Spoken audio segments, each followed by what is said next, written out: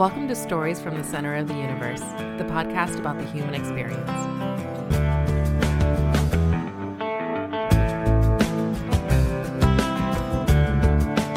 Tim Sutton, welcome to the Center of the Universe. I appreciate you joining us. I appreciate the invite. Yeah, you and I connected through Rob Dull. Yes. How do you and Rob know each other? I've known Rob a long time. He was one of the officers up at Kings Dominion Amusement Park while I was working security during the summers. I was home from college and had the opportunity to meet Rob and work with him. And then I believe he went with one agency, law enforcement agency, after his tenure at Kings Dominion. I went with another agency, and then subsequently we ended up in the same place once both of us left our jobs and went to a common agency and worked together for a while. All right, right on. And Rob was excited to have you join us because you're a stand-up guy, and you also, outside of your core job as a police officer, you do quite a bit for the special needs community. Yes, that my law enforcement career led that to happen. It was very interesting how that started.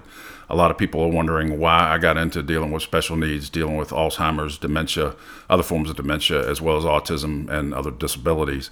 And it's all just due to the sheriff's office I work for, and an assignment I was given kind of led me in that direction. Wow. All right, let's back up. You were from Hanover County originally. That's correct. Born in Hanover County? Born in Hanover. Now, back then, how could you be born in Hanover County? Because you and I are about the same age. I was born in Richmond, but yeah, I got you. Grew up in Mechanicsville. So, but you consider yourself a Hanover definitely person. Definitely. Yeah, I wasn't born technically in Hanover because there wasn't a hospital back when you and I were babies. So we had to go to Richmond to be born, and then we came home as soon as we could. Right. All right, but you grew up in the eastern half.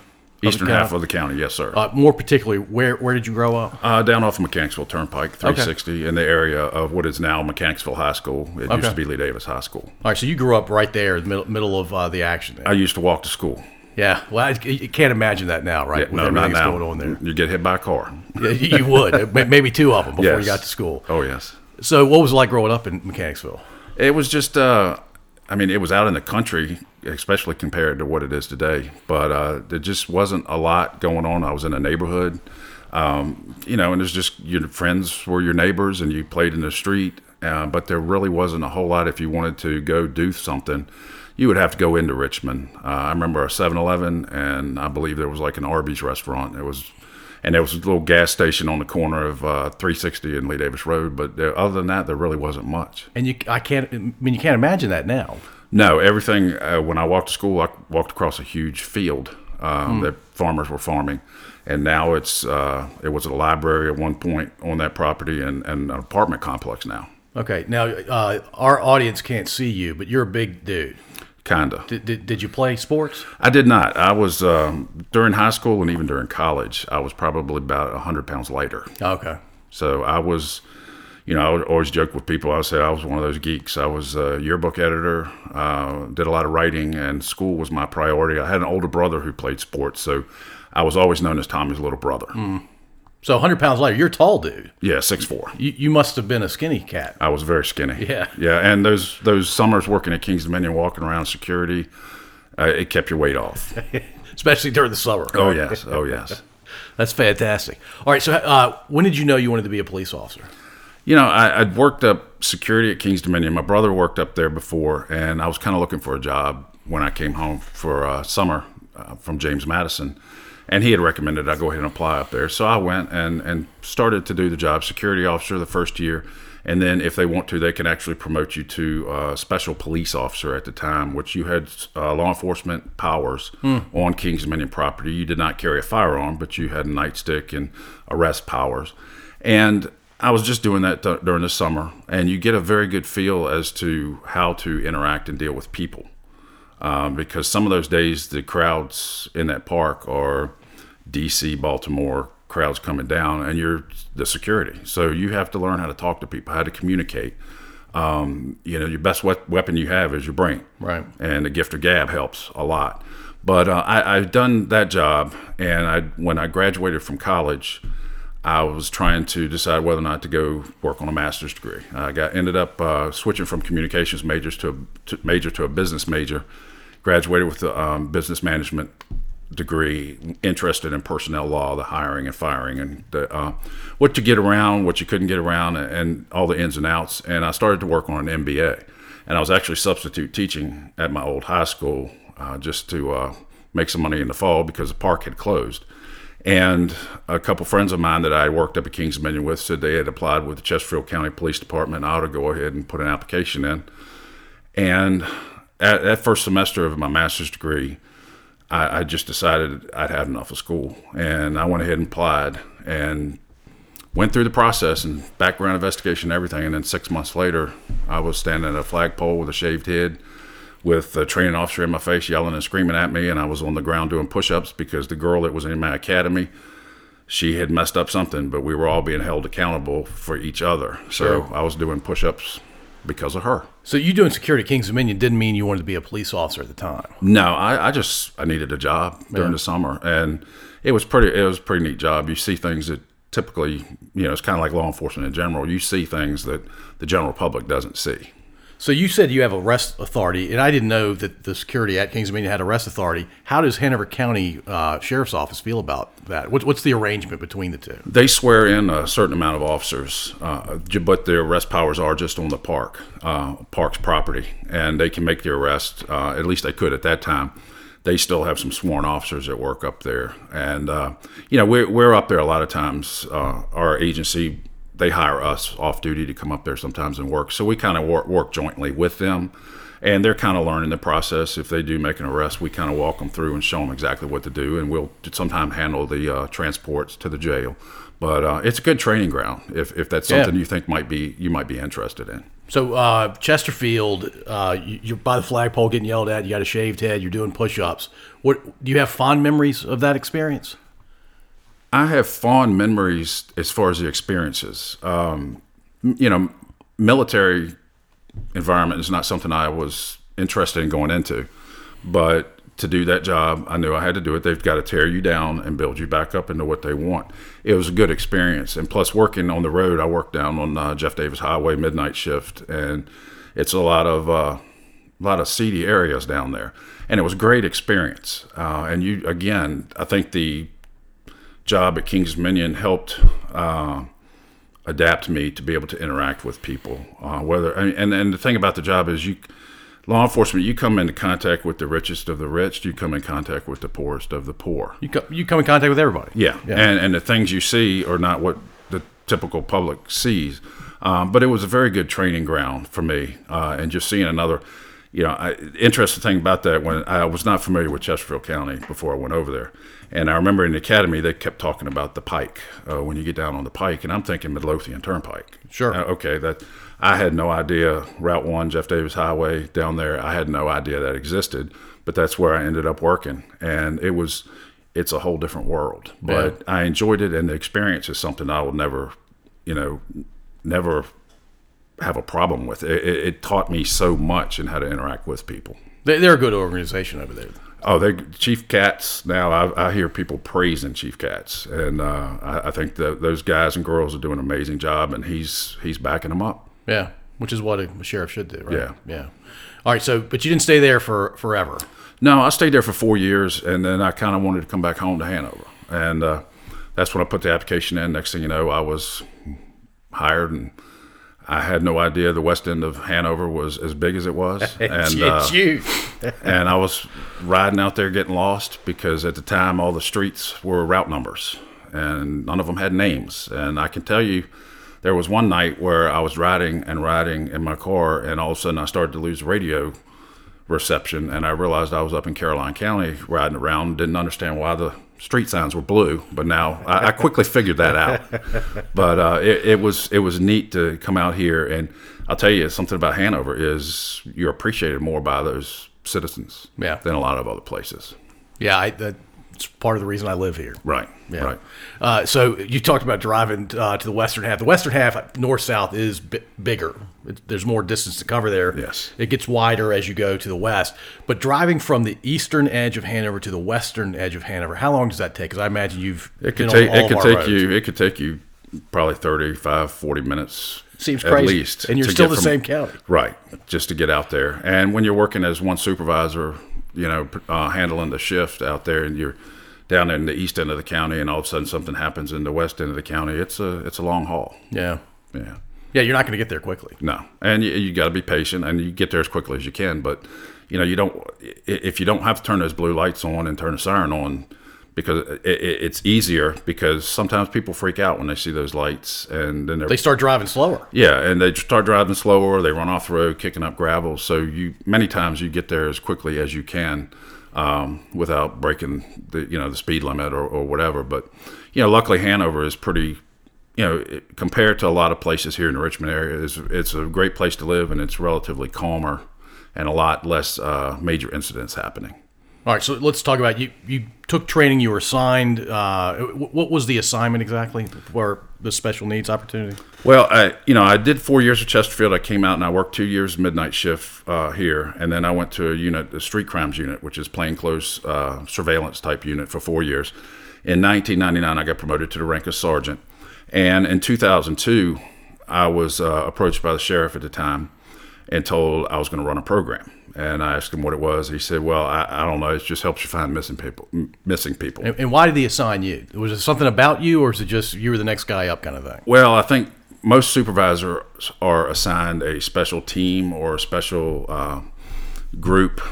We've got the team that's trained on dealing with riot, civil disturbances, and they've got a sergeant in charge of them. So I guess my number came up and it was time for me to be assigned something. And I think he had been to a conference and saw this program called Project Lifesaver, which it deals with people who have cognitive issues, who wander off and get away from their caregivers or their parents. And it was a 3-day training at the time. It was me and 15 of the other co-workers went through this training on how to go out and place a watch-size transmitter on the individual, which we call clients.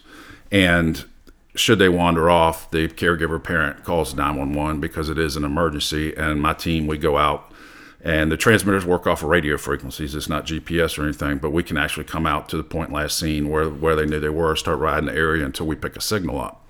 And we hopefully walk right to them and bring them back home safe. And as I got to meet these families, I started to realize that while the elopement and the wandering, like with Alzheimer's, was a problem, these families were dealing with a lot more than that. And people didn't, especially officers, we didn't understand.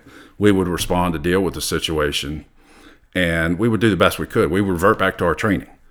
But officers weren't being trained to understand the disabilities, autism, and things. So we would do the best we could. And I started to realize we needed to learn these things. Officers need to learn these things because our goal is to go out there and do our job effectively. We can go out there 2, 3, 4 times a night to deal with the situation. But if we know how to deal with the situation, we can go out there and maybe deal with it once and maybe don't have to come back till next week when something goes on. So what really, I guess, shot me in the direction of doing what I do, training public safety, and I'll train anybody who will listen, but the first little boy I met with autism, he was 6 years old. He had a twin brother with autism, but he was in a wheelchair. And the mother called and said, she's worried that Matthew was going to wander off and she wanted him in the program. So as soon as I showed up at the residence, I walk into the house, and the first thing he did was walk over and put his hand on my weapon. And we're telling him, no, Matthew, don't do that, don't do it. And I'm reinforcing it. Mom, Dad are reinforcing it. So then he would come over and he would lean up against it because he wanted to be in contact with it. And we're telling him no. Well, I was sitting at the kitchen table talking to Mom and Dad, and I felt something under my chair. And I looked down, and Matthew was laying on the floor and had his finger up the barrel of my weapon. Oh, man. And I left there, and I thought, with autism, unless there's an underlying issue, they look no different than anybody else. And it's pretty much an invisible disability. And I bumped it ahead 20, 25 years and imagined myself standing in a Walmart or standing somewhere, and an adult Matthew walks through the door and sees me and runs over and automatically puts his hands on my weapon. My thought is going to be, he's trying to take my weapon. You're trained to think that way. Yeah, and he's assaulting law enforcement. So I grab hold of him, and it builds on itself, because I tell people with autism, it's very sensory driven. And there are people who, with their skin sensitivity, if you barely touch them, it feels like razor blades are cutting through their skin. There are others who you could grab their arm and as tight as you want, and they wouldn't even know you're holding them. But I thought, okay, if I grabbed his arm while he's trying to get my weapon, and it felt like razor blades are cutting through his skin, anybody would react. So he's trying to fight to get away from that pain. I'm interpreting that as he's still assaulting, resisting arrest. And next thing you know, you end up in a knockdown drag out, where with autism, if you've ever dealt with any of them, they're extremely strong. And they have these huge adrenaline rushes. And the part of their brain that controls their fight or flight is the amygdala. Everybody has it, but many times with autism, it's enlarged. And there have been documented cases where it's 4 times larger. So when they get startled, scared, spooked, they have a catastrophic reaction. So I'm sitting there wrestling, trying to get them under control. Finally, when I get handcuffs on him, and I'm still of the impression I'm being assaulted, and he's resisting arrest, I get him handcuffed, and he's laying face down on the ground, and I'm trying to catch my breath. It would have been nice if somebody had told me a lot of times with autism and other disabilities, they're hypotonic, where their muscles are not fully developed, specifically in the chest. So as I'm sitting there trying to catch my breath, and he's laying there on his stomach, what's he not doing? Not breathing. Not breathing. It's positional asphyxiation. So that would be good information to have. I've never, in my job, I have never had to pull the trigger. But I think if I thought my life or somebody else's life was in danger and I had to pull the trigger, I think I'd be okay with that. However, that's one of those things you never know until you actually have to do it. Right. But if I took somebody's life later to find out that I misinterpreted a behavior and they weren't trying to do anything to me, that's something I've got to live with for the rest of my life. And I don't want any officer to have to go through that. Unfortunately, it's happening across the globe where officers are misinterpreting some behavior. And if I can get out there, my consultant business is a better understanding. I'm trying to give people a better understanding of these disabilities. And I think anybody in the general public or comes in contact with the general public should understand it. I've had the opportunity to train J. Sergeant Reynolds, police, security, and actually got invited back to train some of the faculty because they realize they've got students with autism. Sure. And I've trained medical professionals, and I don't teach the medical aspect of it. I teach understanding the behaviors, how to have that encounter, how to have that interaction without making the problem worse. And I could teach everybody in the world, but we're not going to get rid of all of these situations happening. But if I can do something to help minimize the occurrences, that's all I want to do, because a lot of these parents are scared to death. What's going to happen when my child is an adult and they're out in public and I'm not there with them and they get called in as being suspicious or something like that? Is that officer going to understand autism? Because there are studies out there that show that people with autism are actually 7 times more likely to have a law enforcement encounter than a neurotypical individual. So we need to know. Yeah, absolutely. So I have 1,000 questions. Is autism more prevalent now than it was, say, 50 or 100 years ago? Or do we not really know? It's more prevalent. The numbers have gone up. Right now, the CDC says it's 1 in every 54 births. And it's 4 times more prevalent for males. I know that in the 90s, I think the numbers were like 1 in 2,500, somewhere in that area. That's insane. Yeah, and I think it's being diagnosed better. It may be getting overdiagnosed, but the fact is more of it's out there. As the population grows, more of it's out there. So it's an area that's not going to go away. Its population's not going anywhere.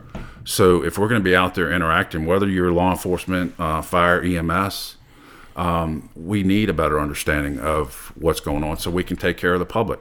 When I was sworn as an officer, I was not sworn to protect this population or that population.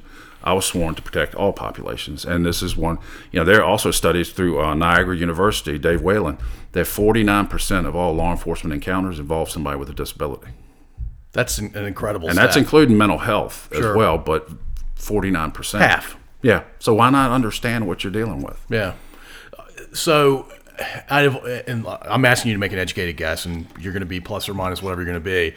How many law enforcement agencies, local, state, do you think have a full appreciation for the challenges for these special needs folks? In Virginia, I think it's slim. It's not mandated in the state of Virginia for law enforcement. I know some families that I've worked with are trying to get legislation passed for the whole criminal justice system. The law enforcement, corrections, magistrates, judges, attorneys, they're pushing, trying to. I know the National ARC is working on that too. The thing is, people with autism, sometimes they do need to be arrested, but sometimes that's not necessarily the best course of action, because wherever they're placed, same with Alzheimer's, they could become a victim in that facility. So, when I teach, everybody talks about domestic assaults. There are families that you go to who have kids on the spectrum or adults on the spectrum, the 18, 19-year-old son or daughter, who are non-speaking. But they communicate by pinching or hitting or biting. And you'll find a lot of these families with bruises and all over mom and dad. And law enforcement, we're taught if you get there and you see signs of an assault and you've got a predominant aggressor, the code section says you shall make an arrest. Right. But deep down in another area of the state code here in Virginia, and every state I've been to teach, they have a similar caveat. It actually reinforces the fact that you shall make an arrest unless there are extenuating circumstances that will call for another course of action.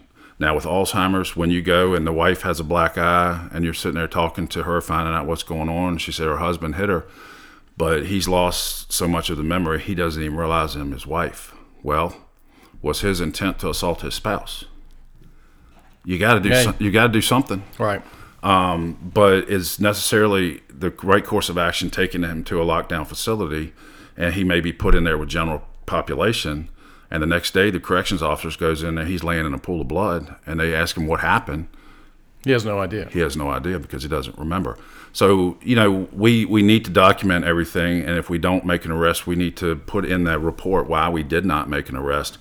But you also need to put in what you did, whether you got him to the hospital or what you did to take care of that situation. So, these populations can easily be victimized, and we need to understand what's going on. And that with Alzheimer's, we need to understand that that's not going anywhere. So we're responding on these calls. So why not understand what we're dealing with? So I both my grandmothers had Alzheimer's a few years before they passed, and one of them would wander. Right. So, and I don't know if that's typical or not for Alzheimer's, but I imagine it happens to more than one family. When that happens, what's your best advice to a family to deal with an eloper or somebody who wanders like that? To get involved in some type of tracking program once we get them back. A lot of places say we won't, if they get involved with the tracking program, the agency or fire department or there are even civic groups that run it for different counties say, they have to have a history of wandering. I prefer if they've got the propensity to wander off. Yeah, who cares if they have a propensity? I don't want them to have that history. I want their first time they wander off to have that transmitter on them so we can find them. And what the reason they wander is Alzheimer's and many of your dementias. There's over 100 different types of dementia. The biggest thing is how I describe it to people because they always want to know what the difference is between Alzheimer's and dementia. And I say, look, okay, let's say you're calling in work, you're sick. Sick is that umbrella. There are different ways of being sick. You can have a sinus infection, a cold, the flu, earache, tonsillitis, whatever. They're all ways of being sick. So as far as dementia is that umbrella. Underneath of that, you've got Alzheimer's. You've got my father's dealing with Parkinson's. He's got dementia related to that. You've got chronic alcoholics who have dementia. The biggest thing is Alzheimer's is responsible for the majority of your dementias, and it is a disease. It's not a symptom of Parkinson's. It's not a symptom of chemotherapy. Alzheimer's is where this beta amyloid plaque starts to fill up the brain and take over the brain, and it adheres to the synapses where all the information goes back and forth, and it chokes it off, and it dies. So those memories are gone. And typically, kind of like autism, if you've met one, you've met one. Every single one's different. But a lot of times they're losing that short-term memory. And part of your short-term memory is being able to learn new things. So if, my car is parked out front right now, if I had Alzheimer's, I'd be sitting here wondering how I got here, not even knowing how or what I came in or, what we're doing. So that's why you have a lot of caregivers getting in debates with their loved ones who have Alzheimer's because the client, as I'll call them, will complain because they're not feeding me. They didn't give me breakfast. Well, in fact, they had breakfast. They just don't remember having it. Right. But as that short-term memory disappears, they may have only been living in this location for 10 years, but if they've lost the past 10 years of memories, in their mind, they live somewhere else. And one thing to listen for is whenever they start saying, I want to go home. And we had a gentleman here in the county who we put in our program. It was probably about 2 years ago. The wife could not get him to come inside. He was out in the front yard, and he had Alzheimer's. And the officers actually got there and started talking to him and said, well, you want to go home? Yeah, I want to go home. Well, where do you live? And he said, I live in New York. He said, but I don't get my license until next year. He said, otherwise I would drive on home. He thought he was 15 years old. Wow. And I had a lady up in Doswell actually asked to come over there and talk to them and talk to the daughter and said, where is she at in her mind? And I said, I know it's not politically correct, but I'm not politically, grammatically correct. And she said, you're the second person today that's asked me that. I said, who was the other? I said, Alzheimer's Association. She said, well, she thinks she's 16. And she can tell you everything about the basketball game she played last night, but she has no idea who we are living in the house with her. And it was because they weren't alive when she was 16. Right. Yeah. And it was her daughter, son-in-law, and grandchild. She knew they were the nice people that took care of her. But when I went in and sat down, I introduced myself. She introduced herself to me. We sit there and talk for 2 minutes, and then she introduced herself to me. I introduced myself to her. Every 2 minutes, we would end up introducing ourselves to one another. And I would go out in the backyard with her and shoot baskets. I'm in uniform, and I'm out there, and she's shooting the ball just like she's 16. And we even had a lady who lost everything, thought she was 6 years old. And she would sit there and play hide and seek with the caregiver, hiding behind curtains and things, thinking she can't find me. But in her mind, she was 6 years old. So it's scary to think of what Alzheimer's and these dementias do. And these caregivers, there are a lot of people out there who say the caregivers suffer more than the person with the dementia because they're losing that person. Right. And they just need people to understand. And that generation, the older people, it's always, this is our problem. We'll deal with it. We'll handle it. And they're very secluded. And I tell people, if you know somebody out there who's a caregiver for somebody with Alzheimer's, that's not when they need the friends to disappear. It's not contagious. That's when they need more support. Say, hey, do you want to go run some errands, go do something for a couple hours? We'll come sit with them. And one of the, it was interesting because I was in San Diego speaking at a conference, and I had some police chiefs come up, and they said, well, we don't understand what Alzheimer's has to do with law enforcement. What do the two have to do with each other? And I said, well, look, at the time, I had a gentleman here in the county who had fought in World War II, and he was in the Navy. Well, once a month, we would get a call about this old guy walking down Cole Harbor Road in his Navy uniform. And we knew who it was. Well, in his mind, if you asked him where you were headed, he'll tell you, I'm headed to Norfolk, I got to go overseas. It's 1940s. So I asked these chiefs, I said, now let me ask you a question. If you have an officer show up in uniform because you've got this poor old man with Alzheimer's who's lost, and your officer is either Asian or has a thick Russian or German accent, what do you think could happen? It's a great point. And I said, next thing you know, he's on top of them trying to hurt them and kill them. Your officer may have to use force and may have to use deadly force. Media's knocking on your door the next day saying, do you train your officers to hurt and kill helpless old men with Alzheimer's? When we would have that happen, I had a couple officers, I'd call on the radio, I said, do not go anywhere near them. And I would send one of my officers who had been in the Navy. And he would drive down there, hop out of the car and say, Seaman, where are you headed? Sir, I'm headed to Norfolk. Well, I need you to get in the car. And they would go to a restaurant and sit there until we could find his son. So these are the things, we want to know. When right now in the county, we've got about 130 people that wear these transmitters. And the older ones, I want to know, were they in the military? Were they in war? I mean, you think about, I know a lot of assisted living homes now who have a lot of employees of Asian descent. You're dealing with the Korean War, you're dealing with the Vietnam War, and that's why a lot of times you hear about how they're fighting and people come in there and try to take care of them. You don't know where they are in their mind. Right. So they do struggle with that a lot. So it's just getting that information out there to, my goal is positive interactions for peaceful outcomes, or peaceful interactions for positive outcomes, either way, just to get out there and help take care of these populations.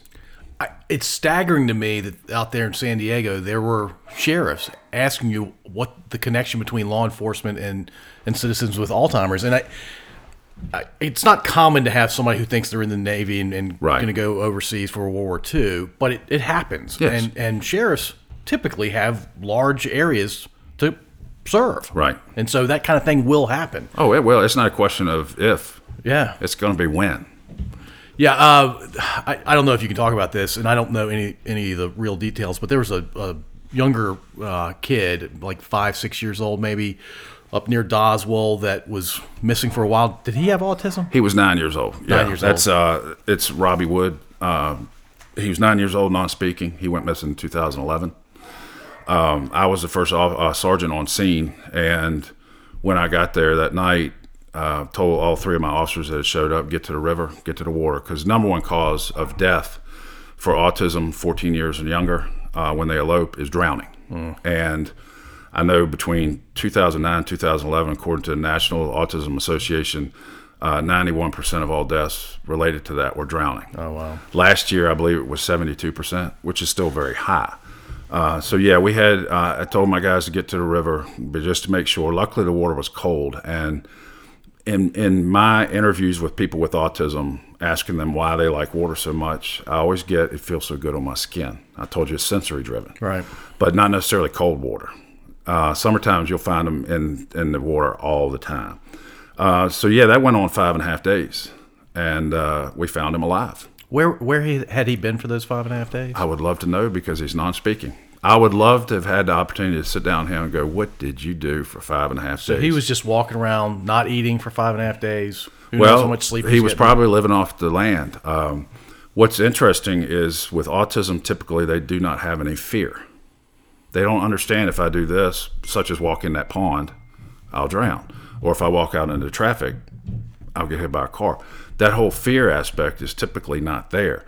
So I know a couple nights into the search, we had some searchers come in and said they'd seen coyotes, they'd seen bears, and they had seen all these animals, and they were worried that something had probably killed him. And the interesting thing is, I thought about it, and I said, look, if he's not in the water and he's out there running around like he belongs, think about it. Why do animals usually attack? What do they sense? Fear. Yeah. And if he's out there wandering around like he belongs there, a lot of time I would expect that they'd probably leave him alone. And I know down in Glencoe, Georgia, they had a boy, a teenager with autism, go missing. And you're talking rattlesnakes, nasty terrain. They found him 2 weeks later, and he had actually gained weight. So he was eating off the land. Yeah, it's amazing. But those kind of searches, it was interesting after that search. I got called in the second morning because I was trying to train some officers that were coming in from Maryland, Roanoke, all over the place that were going to help us. They needed to understand autism. You're not necessarily looking for somebody who wants to be found. He's just out there probably playing hide and seek. Well, I got called out to the parking lot of Kings Dominion because we were staging there at the time. And I came out there and there were tents up all over the place, and I saw a line of 1,000 people. I was like, what in the world's going on? And my major, made the best decision in the world. He said, Tim, I need you to go in that tent and teach autism.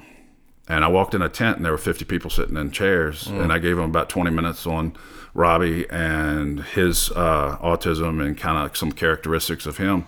They went and got on buses, then another 50. So for 3.5 days, all I did was class after class, and it was over 6,000 people. Citizens came out to help us, but what we didn't need was them to go out there and want to be a hero and see him, and next thing you know, they take off chasing after him, and he falls off a cliff or something happens. Right. So one of his things, many times with autism, they have fixations, things that they like.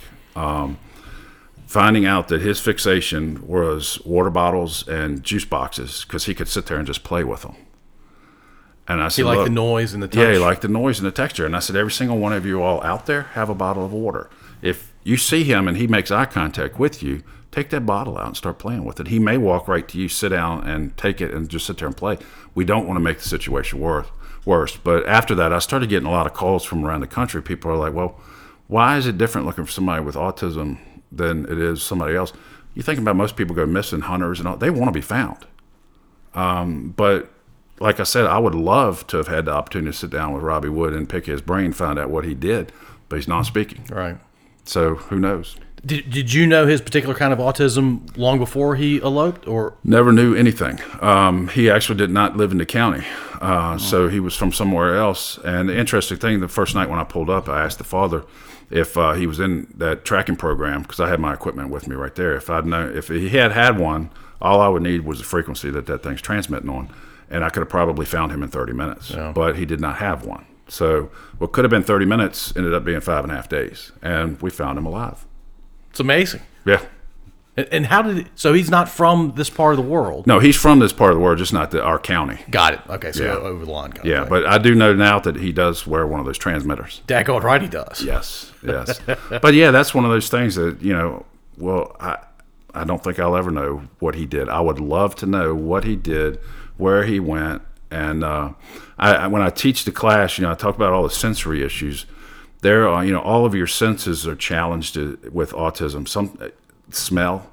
And I always joke to people that maybe his sense of smell was heightened like 100 times. Because even hearing, there's some kids who go in a room, and if there's a fluorescent light in that room, it emits a little bit of a buzz if it's real quiet, or even the air coming out of the air ducts. That could be overwhelming to somebody with autism. But I thought, I tell the officer, I said, have you ever been in a police officer's car who is a canine officer? And they're like, yeah. I said, what does it smell like? Dog. Have you ever been in a canine officer who has a bloodhound? They are nasty. They stink. I said, thinking about it, we'll never know, but it could be possible that Robbie, his sense of smell was heightened so much that he could smell those dogs 100 yards away. And all he did was go away from the smell the whole time. And that's why we never found him. We ended up finding him when he just got tired. I think his body just said, you know what, I'm done, I'm tired, and he laid down and went to sleep. And eventually somebody walked across his path. Yeah. So it's very interesting, but yeah, and again, I can't stress how important it is when somebody with a disability goes missing. And, I don't necessarily think just a disability. If a kid goes missing, check your water sources. I don't care if it's a bathtub in somebody's backyard. Get to those water sources and check those, because we have found a lot of them knee-deep in water going into a pond or in a swamp. And, that's the last thing you want is to find a child drown. Sure, yeah. Awful. Have you kept in touch with the family, Robbie's family? I have not. They've come back to the office to visit once a year usually, but nobody, I never know when they're coming. So right. I have not been there at the times that they've come back. And he's 19 now. Yeah, he's an adult. Yeah, he's an adult. And the thing is, he's an adult that pretty much does not look any different than anybody else. Right. Let's go back to Matthew and your scenario where Matthew, fast forward, is an adult in your scenario.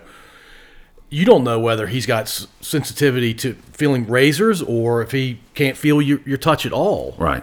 How do you train people to deal with that situation? I know it's not common. Right. Not everybody's attracted to the gun like that. But right. And my point I try to get across to every officer is, number one is you going home at the end of the night. Number two, hopefully everybody else is going home safe at the end of the night. Do not jeopardize your officer safety. Do not. It's always good to know that there's autism involved. And the key is, do not touch them unless you absolutely have to touch them. But there are many times when you're not going to know. What I try to do is teach the behaviors. If it's 2 o'clock in the morning and you get a call for a suspicious male standing on the side of the road, and you pull up, and one issue with autism is this thing called echolalia, where they repeat what they hear. And you can see where an officer will get out of the car and go, hey, what are you doing? And he says, hey, what are you doing? I need your ID. And he says, I need your ID. Sounds like my sister when I was 6 and she was 4. Right. Yeah. You could see how some officers could see that as, oh, it's challenging me. He's challenging my authority. He's being a smartass. Yeah. Yeah.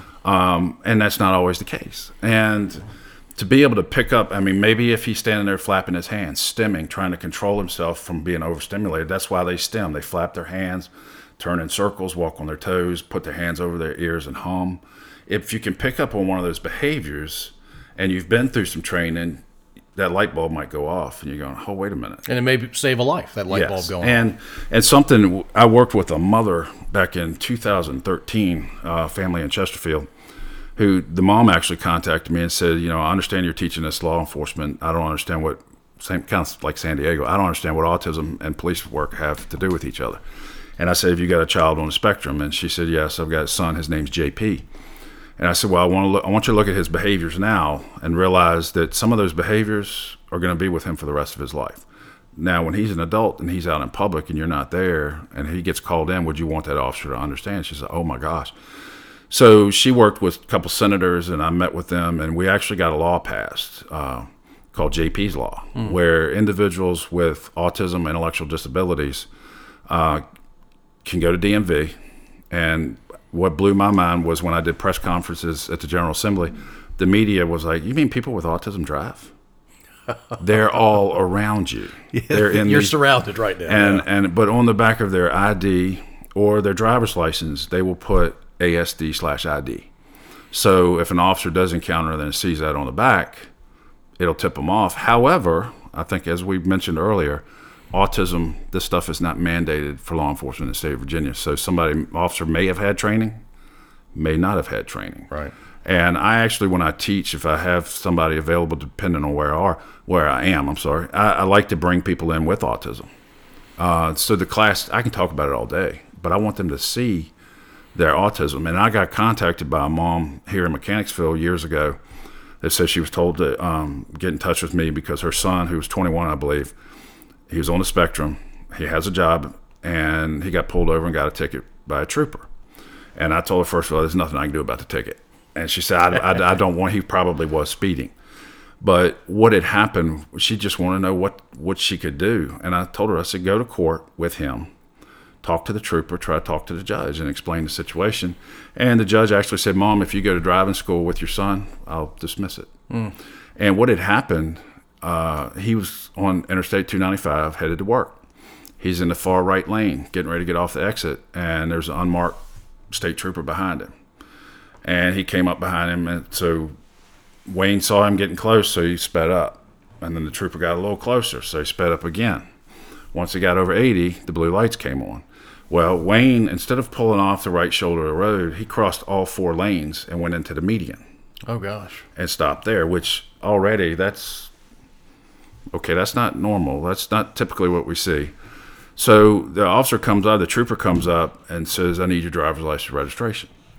Well, Mom had told Wayne, if you ever get stopped, you put your hands on the steering wheel, do not take your hands off the steering wheel, and you're very polite to the officer. So here's Wayne holding onto the steering wheel, and the trooper's telling him, I need your driver's license registration. And he's like, Mom told me. And he starts getting nervous. Yeah. So luckily that did not, you could see how that could go south. Sure. But actually the first time I brought him into the academy to speak to the class, Mom and his brother were there. And they sat there crying. They could not believe I was training officers on this because she's so scared to death what's going to happen to her son. But he's one of them where you ask him a question, and he always has a hat, and he starts shaking the hat back and forth. And it takes about 10 to 15 seconds for him to answer you because he's processing that question. I know there's a lady out there, people should look her up, Temple Grandin. She goes around the world speaking. Made a movie about her. Yes, yeah. Amazing movie. And she says that when people ask her a question, her mind is like a Rolodex or Post-it notes. She has to go through there to find that Post-it note or whatever with the answer to give it to him. So Wayne comes into the class, and I'm asking him a couple questions, and he would look at me, and you could tell he was nervous. He was stemming. And he would answer the questions. Then the class said, hey, can we ask him questions? And I said, Wayne, is that okay? Sure. They said, Wayne, what kind of cars do you like? And he'd look at me and sit there just not saying anything, and he's processing it. And then he'd answer, I like Camaros. I drive a Mustang. And so we had that great conversation. And believe it or not, I had recruits in the class sitting there crying because they were just amazed. And I had another girl in the class, Teresa, standing up there. And after they finished asking Wayne questions, one of them said, hey, Teresa, what kind of things do you like to do? And she said, my sister has a boyfriend. I don't like him. I mean, just completely out there. And you'd ask her questions, and she would bring up something else. But the cool thing was their dad was there with me, and he was a retired police officer himself. And he said, I want y'all to know something. Teresa will never drive a car. She can't grasp the concept. And I told you, people with autism are brilliant. They are brilliant. Yep. He said, but she will never be able to drive a car because she can't figure it out, but she has her pilot's license. And it's amazing what people with autism are capable of doing. And, we need to, I've got a friend of mine who's helped me with my side business, a consultant. She's got a son, Austin. He's been on my show. I've got my podcast. But he works at Lowe's in Mechanicsville. They hired him. And he's been there about 2 or 3 years. If you asked him now how many days you've worked for Lowe's, he would be able to tell you exact number of days he's worked. And I will tell you, when he is working and you go to Lowe's, you will not find a cart in the parking lot because he's all over it. and they love him there. He takes pride in his job, and I admire Lowe's for giving him an opportunity. Right. And people with autism are great employees. They might not have the social skills, or they may have social challenges, communication challenges.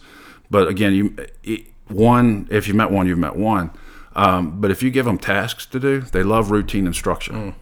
And sometimes if you deviate from that, they will have a meltdown. Sure. If Thursday night's pizza night, There better be pizza. every Thursday night, it better be the same pizza too, because they'll chew it up and spit it out. But they are great. If you say, I want you to do this from this time to this, then take a break, then come back and do this, they typically will not be late to work. They will adhere to whatever the rules are, and they need that structure. That's a lot of these little kids. If you go into houses, and I'll do it all the time, go in and meet the family, and you see all the toys lined up in a line, or things are stacked up. And I love it, because if a child goes out of the room, I'll move something. And they'll pick up one as soon as they walk in, that's the first thing they see, and they come over and put it. But it comes down, if they go to school every day in a red pickup truck with dad, and all of a sudden the truck's broke down and they have to go to school in a blue car, they may have a meltdown. Now think about what the families are dealing with. You're dealing with substitute teachers, because that changes the routine. Yep. Fire drills changes routine. So think about your school year. You get that routine, and all of a sudden what happens in June? School's out. That's a couple tough weeks for the families. It's a major transition. And then what happens 2 months later? You're back at it. So these families are going through so much. And, I know a lot of them get frustrated. And the only thing I think with autism, and I try to share this with a lot of families because I know they're frustrated, but people with autism, I think, are just being inundated by everything, all the sensory stuff. And I think a lot of times they're picking up on things that neurotypical people, we walk by and we don't pay attention to. And I said, in some way, I wonder if maybe we're the ones with the special need, and they get it. Right. Because they're so in tune to things. And you can't sit there if the person is non-speaking, non-verbal. And another thing you won't see a lot of times is a lot of eye contact. And I think that has to do with they're picking up on everything. Right. And law enforcement, we're taught if you ask somebody a question, they don't look you in the eye when they answer you. They're probably lying. Yeah, they're being deceptive. And you've got to throw that out of the door. But they hear you. They know what's going on. And, I show a video when I teach of this girl, Carly Fleischman, up in Canada, who never spoke. She would have her meltdowns, but was non-speaking. She would squeal and scream. And I think it was a 2020 story years ago. And when she was 11 years old, she was sitting with one of her aides, or a lot of therapy going on. And she came over to the computer and typed HELP. And they were like, what in the world? And then she came back over and put HURT. Nobody taught her that. And then she went over behind the couch and threw up. So they started to realize that she had a formidable means of communicating. And they would push her that she couldn't get things unless she typed it. Well, they worked with her. She actually went to college online. That's amazing. And she has a blog, and she'll talk about her autism, and she communicates how she communicates. And you can ask her questions about autism. Why do you do this? Why? And she said, it's just I know I shouldn't slap the desk and or beat my head on the floor and stuff like that. But it's like my brain is having a fight with my body to not do it, but it has to do it to cope. And the one thing about that interview really hit me. The dad said he started to think about all the times he and his wife talked about her in front of her, thinking she had no idea what they were talking about. She was hearing everything. Yeah. And that's heartbreaking, because you can only imagine what some of those conversations were. They were saying things I'm sure they regret today. Yeah. But it's autism. They're amazing. They're amazing. And I know my uniform has put me in places where typically I would not have gotten to speak to people. And I do have a lot of parents come to some of my classes, and when they get there, they usually have an attitude, because I don't have kids on the spectrum. But I know when my kids were little and one of them disappeared from the front yard and I'm calling and they didn't answer, I panicked. You're freaking out, yeah. They're dealing with that 24/7, because these kids, if they want to go somewhere, they're going. And you see houses where, it's violation of fire code, but they got key locks on both sides, or they got 5 or 6 locks on the doors. They got windows that are screwed shut because they want to keep their child safe. The chances of the child eloping and hurting themselves is much greater than a fire and them being trapped inside. And sometimes you got to look past that and just they're doing what they can to take care of their child. Yeah. So it's been a blessing for me, and I love the fact that uniform has put me in places. I mean, I had the opportunity to speak at the closing ceremony for the Special Olympics a few years ago, right after we got JP's law passed. And, kids just coming up hugging. And, we've got to do something to help protect these populations. And a lot of these parents pray that they live one day longer than their child, because if I'm not here... they can't imagine the world where they're not in it with them. Who's going to take care of them? Yeah. So I love being able to get out there and advocate. But these families, when they come, or parents come to the classes, usually when I give them the first break, they come up and they'll tell me, I came to tear you apart. You don't have kids with autism. And I said, here's the thing. You have a child, you know everything about them. You're living it 24/7. But just because you can interact with your child and it could be a positive encounter doesn't mean you're going to go to somebody else with autism and be successful. I'm trying to give you a snapshot. Hey, we had this situation. This is kind of how we had to deal with it. And we had this situation. This is kind of, so it's a little bit of everything. And they're so appreciative that I'm doing it. And me, I'm sure there are people out there going, why the heck are you doing it? You don't have a child on the spectrum. And I'm like, look, I'm not trying to make a living or take advantage of your situation. I don't ever want that to be the case, or them to think that. My main thing is get the information out there. There are a few people in the country teaching this stuff, and we stay in contact. And I'm not trying to compete with them. The more people we have out there, the better. Yeah. And I have them call me. Hey, I got a call from somebody in Virginia looking for training. And hey, you want to call them? And we all try to work together, mainly just to keep these families safe. All right, well, you get your numbers up, and you get this assignment many years ago, but now it's touched your whole being, your soul, your heart, your mind, everything. I mean, I can tell you are fully dedicated to it. Yeah, and you got to have a passion for it. And I've had a lot of people come up and go, "Hey, I'd love to be one of your instructors, and I want to teach it." And sometimes you're hesitant, because when people see autism, okay, a 4-hour class on autism, then a 4-hour class on Alzheimer's, they're like, good Lord, I got to sit through that. And I love going into classes. I've been in numerous ones where you go in and you can tell nobody wanted to be there. And I'd be like, hey, y'all looking forward to today? And they're like, well, we had legal update yesterday. It can't be any worse than that. It's like, well, you could be surprised. And when I get done, they come up and say, this is some of the best stuff I've ever had. Yeah. And it's just me trying to relay the information. My goal is not to be standing in front of a group of people. Before I started running this program, I was scared to death to talk in front of a group. I was scared. Really? And the first time we started running the program for the agency, and I got asked to go speak to a group, and they said, would you come talk to us about it? And I was like, sure, no problem. And I was like, what did I get myself into? And I was working that night, and I had to go speak to this group. And I was so scared, I had to bring an extra T-shirt with me to work. I went to the bathroom, changed, because I was sweating like a champ. Went out there, and they called me up to come talk. And I stood up there and talked, and I finished. And the lady goes, you know how long you were up there? And I was like, no, ma'am. She said, you were up there for 45 minutes. I was like, I am so sorry. I am sorry. She goes, they love it. And I said, but nobody wants to listen to me for 45 minutes.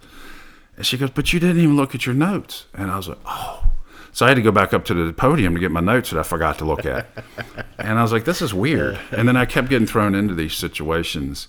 And I don't have a problem with it now. It's interesting, because if somebody says, hey, can you come speak for an hour? And I'll go in, and they're like, well, where's your PowerPoint? What are you going to use? And I'm like, I don't have anything. Yeah. And they're like, well, how are you going to do this? I was like, I'm going to wing it. The way people did it before PowerPoint was invented. Yeah. That's how I'm going to do so, it.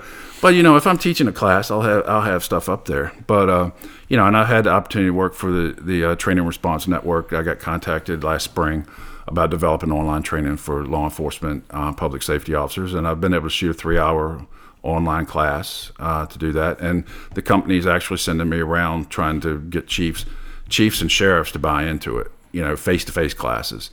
And if they can buy into it, then they don't have to pull officers off the road and put them in a class. They can actually do the training on a computer. They can purchase the online training. Right. And hopefully within the next month or so, I'll go in and do the Alzheimer's course as well. But they've got to buy into it up top. Right. I can train all the officers, but if the ones up top, the chiefs and the sheriffs and the admin, if they buy into it, then they're going to see the need. And I feel like I can sell it to them, not sell it in a monetary way, but sell it to them to realize, oh my gosh, we need our people trained, because the last thing they want to do is get sued because they didn't handle a situation properly. Right, and they want good outcomes as much as anybody else does. Right. But you've got these topics, you've got I would love to have a cadre of trainers, and I got some people that help me a lot that I would love to have the opportunity to say, hey, look, I've got to be here training these people, but they want training. Are you available to go? But you do have to be careful who you can't do as happens sometimes. Oh, you're an instructor. Here's the lesson plan. Go teach this class. Yeah. It has to be somebody that's got a passion for it. A real expert. Yeah. And wants to be an expert and wants the world to know exactly what they know. Yeah, and my thing is, people call me a subject matter expert, but I still got a lot to learn. And I love to go to classes and leave having learned stuff from the students. And I always go in and tell them, I've done some train the trainers and have them teach some of the stuff. And I'm like, if you come up with something good, I'm stealing it. Yeah. Just so you know. And we've done that. I mean, we've trained people to teach some of these classes. The one at GBI, we got asked after we did an 8-hour Alzheimer's to come back 2 months later to do a train the trainer, and we have them teach back the curriculum to us. And we told them, if you got something good, we're taking it. Yeah. We're using it too. And, but it's sharing that information. Nobody's pride gets in the way. It's just getting the message out there. Very cool. You mentioned a podcast. What's your podcast all about? Podcast is A New Perspective. You can go to YouTube, type Tim Sutton, A New Perspective, and a lot of them are on YouTube. I've been working with the Chapters Network up in New York, and got on there last October a year ago with a girl, Rachel Barcelona, and Tyler Gianchetta, he's in New York, she's in Florida, and she's actually Miss Tampa, but she's got autism. And Tyler's got autism, he's on the spectrum, but they had asked me to come on the show, and then I came back last February and shared a lot of this with them. And the producer, Steve Vaccaro, actually contacted me the next day. He said, look, you need your own show, you need to be heard. So I've been doing them on Tuesday nights when I'm off. I work evening shifts, so my schedule's always different. So it's not a weekly thing. I do it when I can. Luckily, they're recorded and you can go back and see them. But it's mainly, when I was asked, I was asked by the producer, Steve, he said, figure out how you picture this show. And I said, it's not about me. I don't want to get on there and just start talking. I want to bring people on with autism, people who are affected by autism, people who have dealt with the Alzheimer's journey, caregivers. There's a gentleman in Chesterfield, again, Robert Schaefer. He and I have taught around the state Alzheimer's. I brought him on to talk about his journey with his wife. She got diagnosed with Alzheimer's in her late 40s. That's incredible. And he had to retire, sell everything. And they were in Virginia Beach at the time. Their plan for retirement was they were going to take a boat up and down the international coastal waterway. Living their best lives. Yeah. And then she developed Alzheimer's, and they moved here to be closer to the family. And he was her caregiver for about 21 years. And he's got a book out there called I think it's Identity Thief of the 21st Century, and it's his journey. But, he's been a mentor to me to teach me some things about Alzheimer's and understanding how to live it, how, dealing with that person losing their memories, forgetting who you are and things, because it's hurtful, but it's not that person acting that way or not remembering this. It's that disease. And there's no point in trying to argue with somebody with Alzheimer's or dementia. Right. Because what's true in their mind is the truth. You're not going to change that. So sometimes, I went into one house, the son called me and said he was worried about his mom wandering off and wanted to try to put a transmitter on her. He said, I don't think she's going to go for it. And it was pretty funny because I go in and start talking. As soon as I walked in, she goes, I love you, Bowling Green police officers. Y'all are the most wonderful people. Am I going to tell her different? Nope.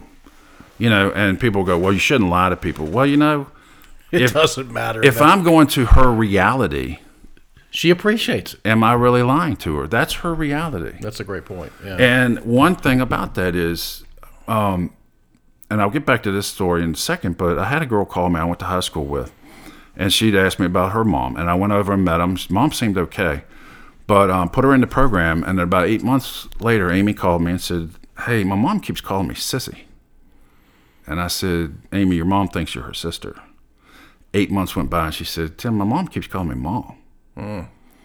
And one thing she had an issue with in the beginning was her mom would say, when's your dad coming home? Well, Mom, remember Dad died last year. Then she'd say, well, when's your dad coming home? Mom, remember Dad died last year. I said, Amy, every time you tell her that, it's the first time. Yeah. Do you really want to do that?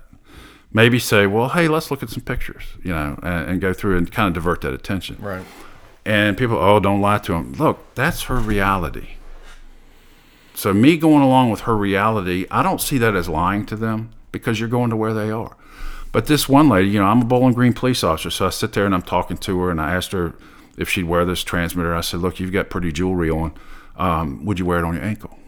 And she just smiled at me and she nods. And I said, look, I'm gonna put it on your ankle. Don't want you to think I'm getting fresh. So she started flirting, and I put it on her ankle. And I'm just sitting there flirting back and forth with her. And then I said, I need to get a picture. Can I take your picture? No. I said, why not? She goes, I've got to get my hair done. I said, okay, you go get your hair did. I'm going to get my hair did, and I'm coming back Thursday. So I showed up Thursday, and the son met me in the driveway. He goes, I have no idea how in the world you did this. And she still got it on. And I said, well, good. So I get ready to walk in the back door, and she runs through the house. And I looked at him like, what in the world? She forgot to put her lipstick on. So she comes out, and I said, this is what I want you to do. I said, I want you to take a picture of me and her together. So he did. And I went, made a 5x7 and got a picture frame, put it in there. I said, where does she spend most of her time? Over in that chair. I said, I want you to put this on the table right beside her chair. If she ever asks why she has this thing on her ankle, you tell her boyfriend wants her to keep it on. She never took it off. That's amazing. So you kind of have to, even the families, I've gone to a couple black families' homes, and grandma, she thinks it's the 60s. Now, what was the relationship between law enforcement and African-American community? Not great. Then? So I have to tread lightly. I have to realize she might not be very receptive to me coming in. I have to go to that reality and govern myself accordingly. Yeah. So it's very interesting. And, so many people are suffering and dealing with this stuff. We actually had a gentleman last week, one of my deputies stopped and ran his information, found out he was missing from Kentucky. And he was trying to get to Vermont. And the family's like, we're on the way. It'll be 9 hours. Wow. So somebody's got to sit there and, we had nothing else. You can't just send him on his way. Right. But he was determined to go to, go up north. And it's like, yeah, he's not. And I don't know if at some point in his life he lived up there and thought that's where he was supposed to be. But, people deal a lot with that, the autism, not the autism, but the Alzheimer's dementia. They get very irritated and agitated. And especially in the evenings when it just starts getting dark, they start sundowning, and sometimes they get very aggressive, angry.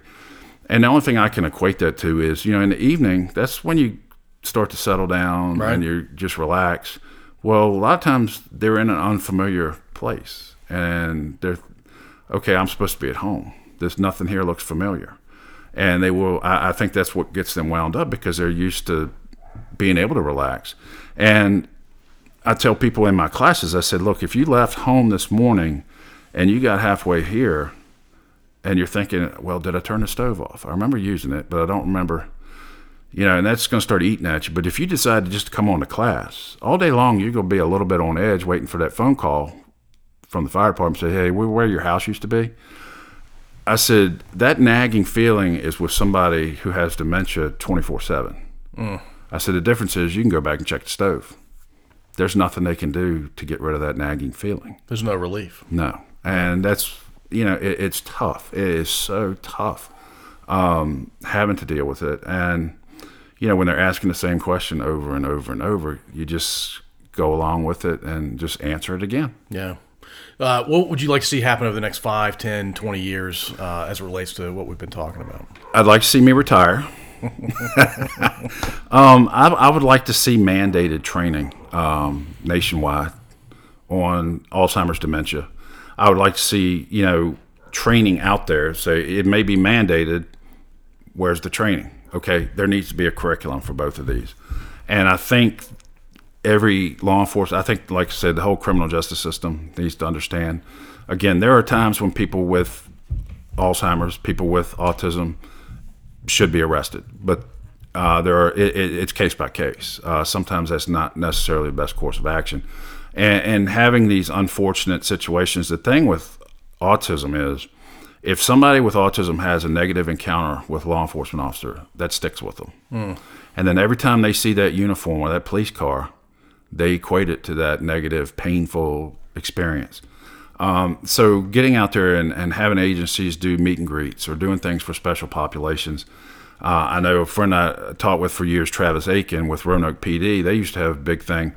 And it was just a huge festival for people with autism and other disabilities. And they would actually bring them in, give them a tour of the police department, and they would take a picture of the child with the police officer, give them a 5x7 so they could put it in their room and say, positive. This person is my friend. Right. But having those positive encounters, they stay with them. They stay with them. Like I told you, Austin can tell you exact number of days he's worked at Lowe's. Their brains, man, they can pick up on things. He can also tell you anything and everything you want to know about the Baltimore Orioles.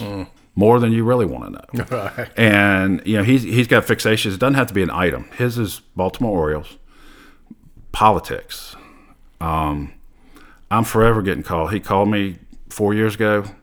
Hey, I've been invited to a luncheon with Ed Gillespie up in Northern Virginia. I want you to go with me because I want to tell him about what you're doing. So he'd been communicating back and forth when Gillespie was running for governor. Holy cow. So here I'm in a car headed up Northern Virginia.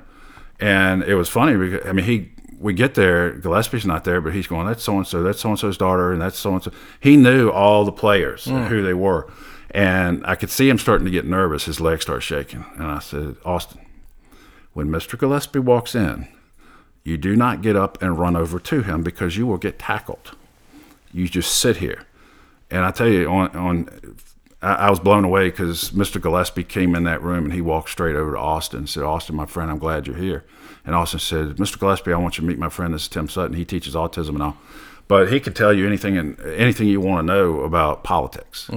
But we did. I ended up getting invited. He got invited by Buck Showalter to come up to Camden Yards. Oh, that's awesome. For Autism Day. And I get a call. We want you to go.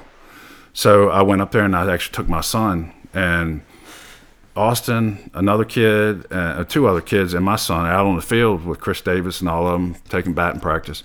Me and Austin's mom standing behind the fence. We're not allowed on the field. But we had Jim Palmer and a couple other old Orioles came down and started talking. Jim Palmer's Start talking to Austin. Austin's going, Mr. Palmer, who's the only second baseman for the Orioles to do this, that, or whatever? I don't know. Jim didn't know. You don't know? And he was getting frustrated. So he threw another question out. And they're like, well, we don't know. They're like, Austin, we need you up in the press box with us. Yeah. But, yeah, he couldn't believe them having been Orioles, did not know the answers to these questions. But it's been really neat. And the cool thing about Austin, I love talking about Austin. He's been on my show. But about 4 years ago, he would not talk to people because he did not want them to know he had autism, and he was very embarrassed. And he and I actually did a story with Channel 6 and Greg McQuaid where it was the first time he really spoke on camera. And he has come to embrace his autism, and he will share it with anybody. He realizes he's special. He spent most of his years in high school getting bullied. Yeah. Because who gets bullied? The ones that are different. Right. But now he's embraced it, and he'll tell people about it. And I know my mom and dad I didn't know they were going to Lowe's, but all of a sudden my phone started blowing up. Austin was calling me. I'm like, I don't have time to talk. Found out my dad had gone to Lowe's to get light bulbs with mom, and he was working, and he met them for the first time. He helped them get to the car and this and that. And and so I called him. He told me all about it. I said, yeah, my mom told me. Hang up. 10 minutes later, hey, did she tell you that she told your dad I was on your podcast? Yeah, Austin, I'm aware of that. But he's such an amazing kid, and he's embracing his autism, and he's proud of it. It's a great transition for him to make because he's got to feel better about that. Yeah, very much. All right, I'm going to take a weird turn here. All right. Tell me about your kids. My kids, I've got a son who's a senior at Virginia Tech, and I've got twin girls at Bridgewater College out in the Shenandoah Valley. They are great kids. Silent Rob needs their names. It's Caleb Sutton. He's the senior at Tech, and then Emily and Nicole. All right, right on. They are some awesome kids. Girls just got home last week from school, and he'll be home this weekend, actually. Yeah, when they're away, you miss them terribly, and when they're imminent coming to the house, you can't wait. It's like Christmas for parents kind of thing. Yeah, it's really neat. They're special kids. Yeah, that's awesome. So yeah, they're smart. They're smart kids, and it's funny because Caleb, he actually works at Green Top. He's big into hunting, fishing. I'm not sure where that came from. It was not me. I when he was little, I've sat in the woods many times with him. But he's all into the outdoors, hunting, fishing, doing all that stuff. And Nicole is as well. She'll go out there and hunt with the best of them. And Emily, she's just smart. She wants to be a vet or something to do with animals. She loves animals, so they're awesome.